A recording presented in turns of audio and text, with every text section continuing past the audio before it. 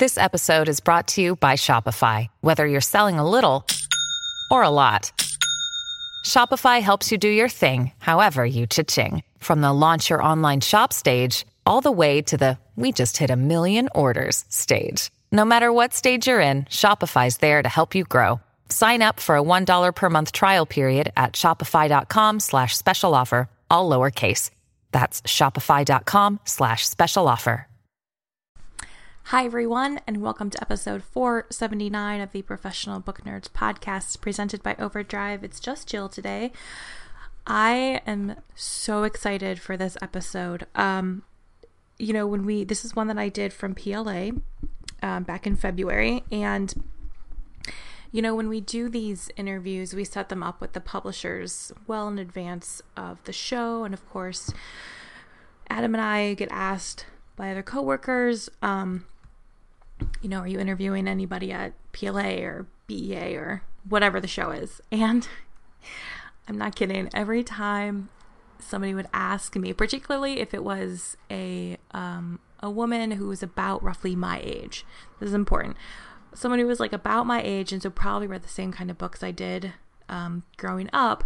If they asked, who are you interviewing at PLA? One of the first things I said was, have you ever read The Face on the Milk Carton? Yes, friends, listeners. Today is an interview with Caroline B. Cooney, who is the author of the iconic Face on the Milk Carton. She has also written many, many, many other books, but that is a personal favorite of mine. She has a new book out called Before She Was Helen. It's a book for grown-ups, is the term she uses, which I love. It's not adults, it's for grown-ups. And I got to interview her all about this book, and it was a delightful conversation. I loved chatting with Caroline about this book, which takes place in a retirement community, very much like the one she lives in. And she talks about how moving to her retirement community kind of set off the thought process about the book that became Before She Was Helen. I will note that in the interview, I mentioned that the book was supposed to come out in May, and originally it was, and then it's one of those books that got pushed to September because of everything going on with the pandemic. So the book is coming out, and I'm so excited. I had a wonderful time. She shares towards the end, we start talking about libraries, and she shares this amazing story about a librarian. There's actually a couple stories about librarians, but there's one in particular that is just so charming. You're like, yes, that's why people love librarians, especially when you're a kid and you meet librarians for the first time. So if you want to get a hold of us, you can go to our website, professionalbooknerds.com. We are on Instagram and Twitter at ProBookNerds, and you can email us at professionalbooknerds@overdrive.com. I don't think there's anything else going on right now. Yeah, I think that's it. So I hope you all enjoy this interview I had with Caroline B. Cooney on the Professional Book Nerds podcast.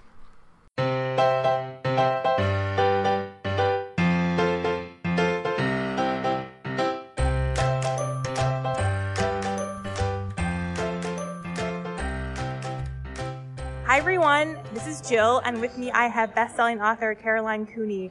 She's author of several standalone books in multiple series, including the Vampire's Promise trilogy, Time Travelers Quartet, and my personal favorite, the Janie Johnson series. She does, however, write other books, and her latest one, Before She Was Helen, is out in May. Thank you so much for coming on the podcast. Oh, I'm so pleased to be here. Thank you, Jill. So can you start by giving our listeners a brief introduction to Before She Was Helen? Well, I moved to a place called Sun City so I could be near my grandbaby. And this fascinated me from the minute I drove in. I knew I had to set a book there. The houses are identical. I couldn't even find my own house without pressing the automatic garage door opener and seeing what went up. People are remarkably friendly. I never made so many friends so fast, but you know nothing about them. Say, what did you do? Oh, marketing, whatever. Listen, can you run the bake? It's not a bake sale anymore, but can you help with the Pinochle Club? The past is irrelevant. So suddenly you have all these friends that you made overnight who live in a house exactly like yours, and you know nothing about one another. You could be anybody. And of course, right away, I wanted to be anybody. But the thing is, I don't really have the guts to be anybody in real life. I can't actually lie to people in real life, but on a book, I can totally create that. You even know the floor plans of each other's houses. So if you were in a house, you would know where the pantry is, okay? And that means if you're a bad person, you would definitely know how to scoot around in somebody else's house without permission. And so that was my first thought, was, what a great setting. And then I thought, I wonder how many YA readers, because that's what I really have written, want to read a book set in a retirement community. Probably zero. So it's time for me to start writing for grown-ups. And that was so incredibly exciting. And when I did write this book, I was just so thrilled. Source Books bought it, and they have come up with the best cover. Are you going to show a picture? It is so good. It is so good. It is such a good cover. Everything they've done is good, and I'm as excited as a kid. It's just a whole new world for me, and it's a kick. So in that sense, because you're so used to writing for younger audiences, how did you approach this when it came to writing for grown-ups? It took a while, because this has much deeper topics, much more profound difficulties that you would never introduce to a 12-year-old audience. And so you can probe a lot more deeply, and you have more time. The book is going to be longer, and you can approach things that you wouldn't even think of for junior high. And so I loved it, but I have to say it took longer to write than a YA, because it was a new experience for me. Right. Were there any challenges you came across in that regard? I think the biggest challenge was I chose to set it in the actual Sun City where I live. And every now and then I'd write it and I'd think, boy, I hope I can stay here after this is published. But I think I can. Oh, that's hilarious. So I know that on your website you talk about how when you plot a story, you usually ask yourself, what if? And so I'm assuming with this one, it was a little bit of that what if, you come to this community and nobody knows who you are. Well, the what if in this one is also that sometimes people my age are not too certain of internet usage. So what if you took a photograph of something you should never have photographed when you're in a house you should not be in, and you send that picture out there without really grasping that the person to whom you sent it can now push it out everywhere there is, and this is going to have repercussions.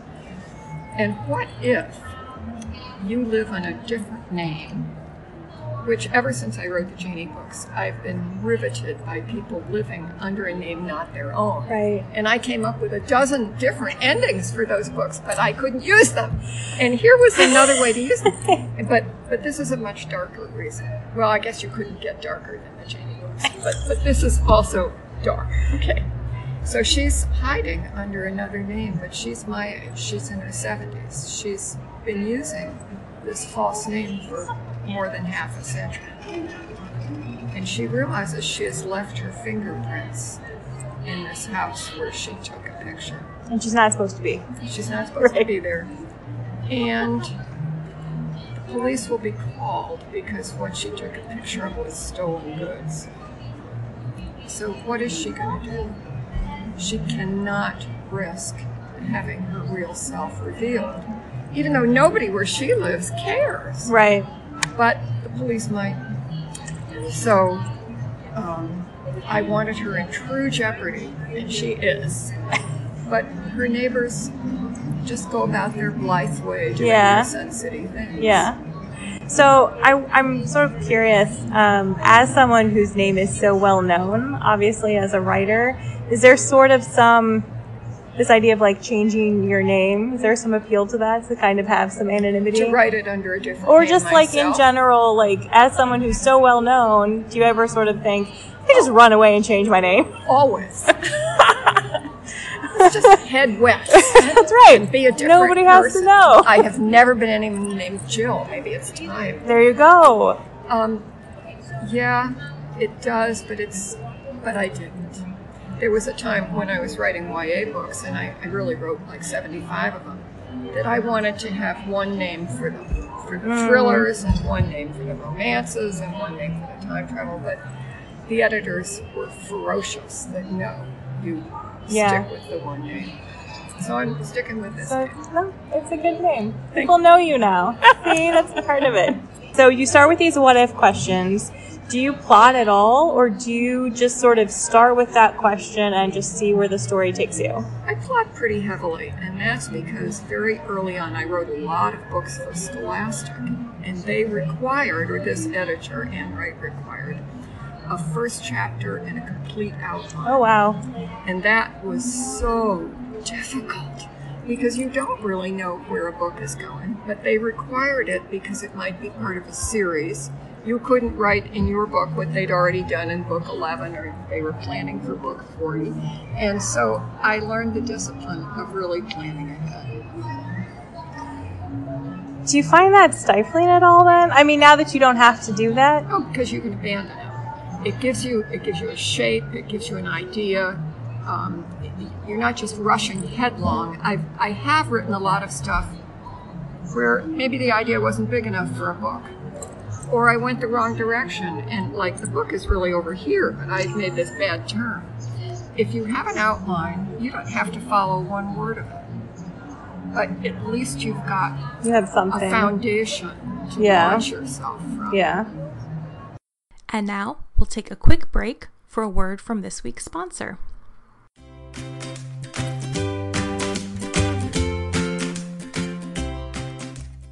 So I used to think that eating better meant hours of recipe research, multiple trips to the grocery store, and hours of meal prep, none of which is fun. And then I met Freshly. So Freshly understands that food needs to be delicious, healthy, and simple. Because let's be honest, if it's not easy, I won't do it. And if it doesn't taste good, I don't want it.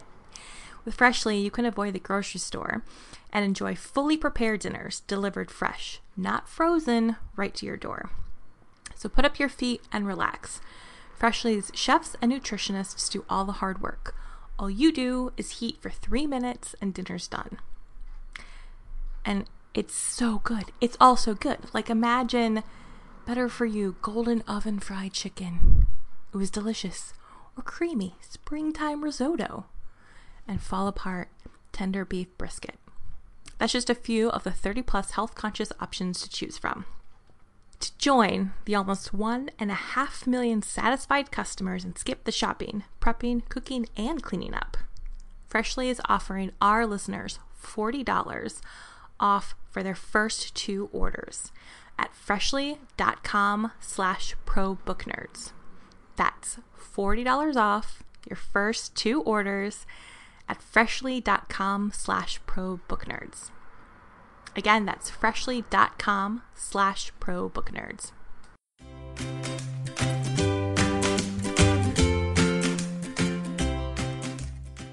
So we are, of course, at a library conference, and I assume as someone who has written a lot of books, especially for younger audiences, you have a lot of familiarity with libraries. I'm a real library hound. And when I first moved to Sun City, it was quite new. And they had helped pay for a new branch library adjacent to Sun City, and I couldn't wait. This is kind of a selling point. I get there, it was a new library. The shelves were empty. And I walk in and I go, excuse me, libraries have to have books. Oh, no. So I got a library card in Charlotte, where we're next door, so that I was using both Charlotte and then this one. And then I found out another little town called Rock Hill. I could use that one. So now I was a 3 library person. And then I found, at any rate, I'm often a 3-library person. I am right now. But I just love libraries. And our little tiny library has gotten so big and so wonderful. We're putting on an addition. So it's just, I love our library. And the youth librarian, children's librarian, Cheryl Brown, at this library was so terrific. One day I said, okay, I'm required to have a Facebook author page, which I have no idea how to do or why. And would you do it for me? So she knew everything, because librarians do. They know everything. Yeah. It's like amazing. So she runs my Facebook page. That's so cool. But that speaks a little bit to what you were saying in the book about how, older generations, there's all this stuff they don't necessarily know about technology. And it can be hard to work up an interest. Yeah. It really is not your generation. And so I sort of think, well, my grandchildren are good at this, so I don't have to be. Well, that's true. It can help you. Yeah. I do have to wonder, for your grandkids, and I guess your children too, like, what is it like having you, this really well-known YA and just author in general, as their grandma? You might not be able to answer that question. I don't know. Well, my middle daughter, Sarah, has sort of been an editor of mine all these years, because I would hand her the rough copy of whatever I was doing, and her response was always, Mom, this is fabulous. So naturally, she was the first one I turned to for everything. She still does that, so that's a riot. My son and I did the next book I'm doing with Sourcebook, because he's acquainted with scenes in the world that I'm not. And I knew I wanted to write about them, but how? So he was the reason I was able to write that one. But he basically doesn't read, and so he'll never know whether it was a good book or not, or whether I quoted him, because he's not into books. And my daughter, older daughter, the minute digital books were available, she's in Maryland. They have, I think she can get Baltimore County and Carroll County. I mean, there's nothing she can't get digital. And she cannot believe that I stick to paper. Well, I do read a lot on my iPad, but I love paper. I love holding it. I love looking at it. I love filling up a bookshelf with it. So I'm both, but she's 100% digital. There's room for both. There's room for both. If a person wants to have both. So is the one, your next one, is it also an adult book? Do you see yourself continuing writing adult books, going back to YA? I do. No, I don't want to go back to YA. Okay. 75 is enough. Do you think it's enough? I think that's enough. I think you have earned the right to not write for that audience anymore. Besides, all they ever care about is face in the middle of the I'm so sorry. Oh, God, that's so mortifying now that I was all like... It's not mortifying. It's what everyone says. And sometimes I want to go, there were others. I know. You know? I know. No, it's to me, I said I was as excited as a kid, because it's a whole new world. It shouldn't be new. I've been reading them for half a century. Yeah. But it's new as a writer. Yeah. And it's so exciting to me. Well, I think it works out for you, because you have this, this well-established audience of people my age, ish, who have read your YA books, and now we're older, and we can come back. You're ready. So we're ready for your adult books. So this is good news. It is. This is great. It works out very well. And everyone with whom I play Pinnacle and Canasta are lined up to buy it. So I mean, so you said that, you said it in this place where you live. Are there, is there stuff pulled from real life in here? Are your neighbors going to recognize themselves? I certainly hope not, because this is 100% fiction. Okay. if they recognize themselves, I'm going to take a lot closer of a look. You're like, that's on you. That is you. That is not me. No, they won't recognize themselves. Okay, that's good. We have something we call the Nerd 9, which are 9 sort of lighthearted questions. Don't put too much thought into these. What is the last book you finished reading?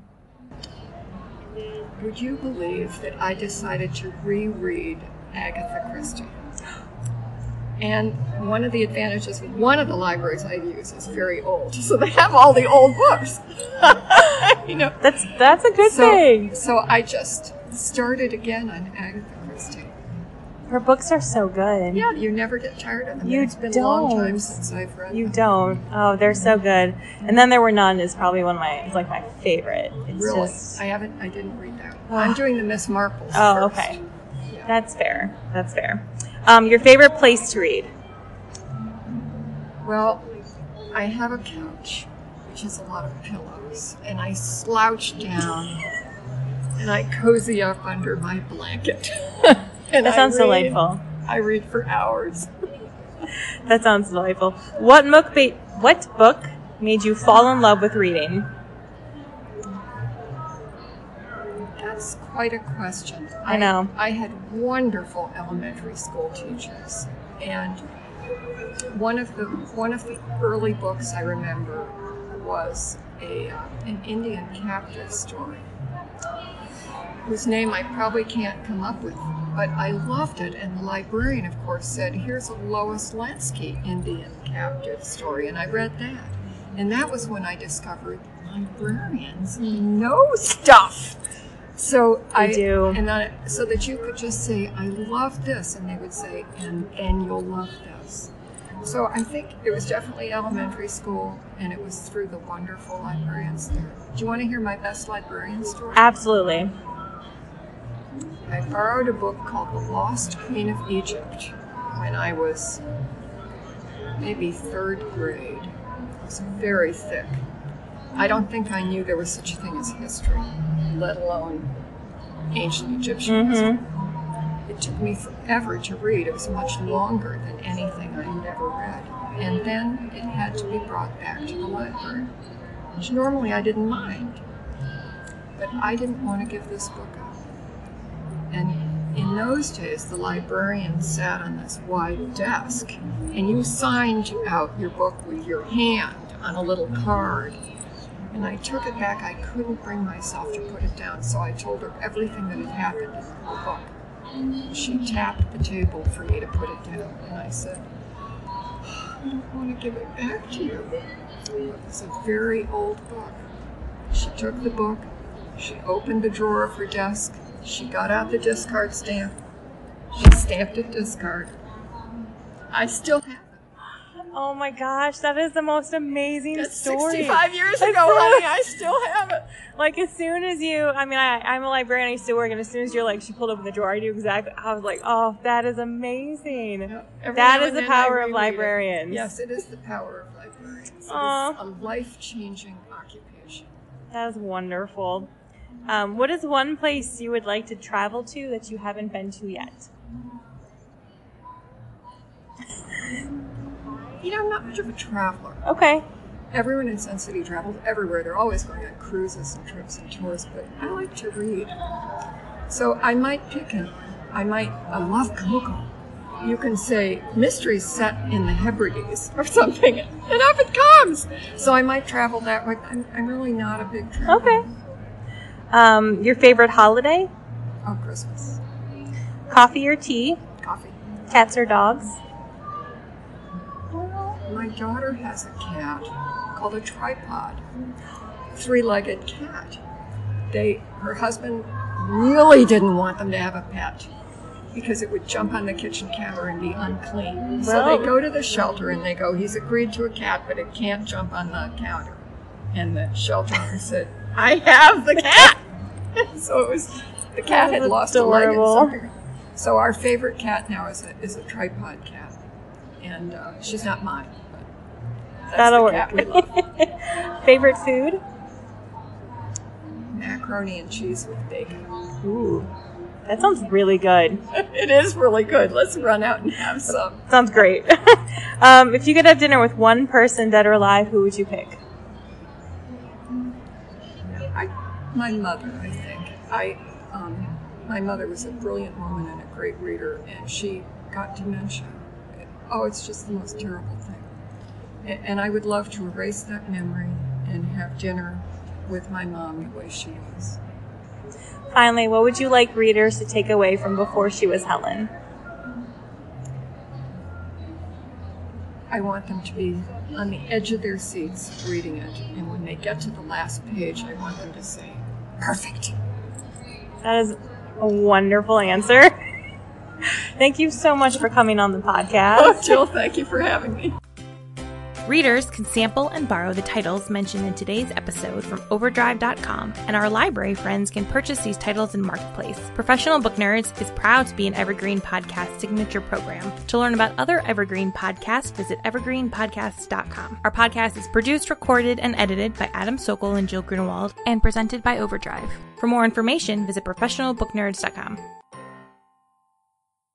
Hey guys, it is Ryan. I'm not sure if you know this about me, but I'm a bit of a fun fanatic when I can. I like to work, but I like fun too. It's a thing. And now the truth is out there. I can tell you about my favorite place to have fun. Chumba Casino. They have hundreds of social casino style games to choose from with new games released each week. You can play for free anytime, anywhere. And each day brings a new chance to collect daily bonuses. So join me in the fun. Sign up now at ChumbaCasino.com. No purchase necessary. VGW Group. Void where prohibited by law. See terms and conditions. 18+.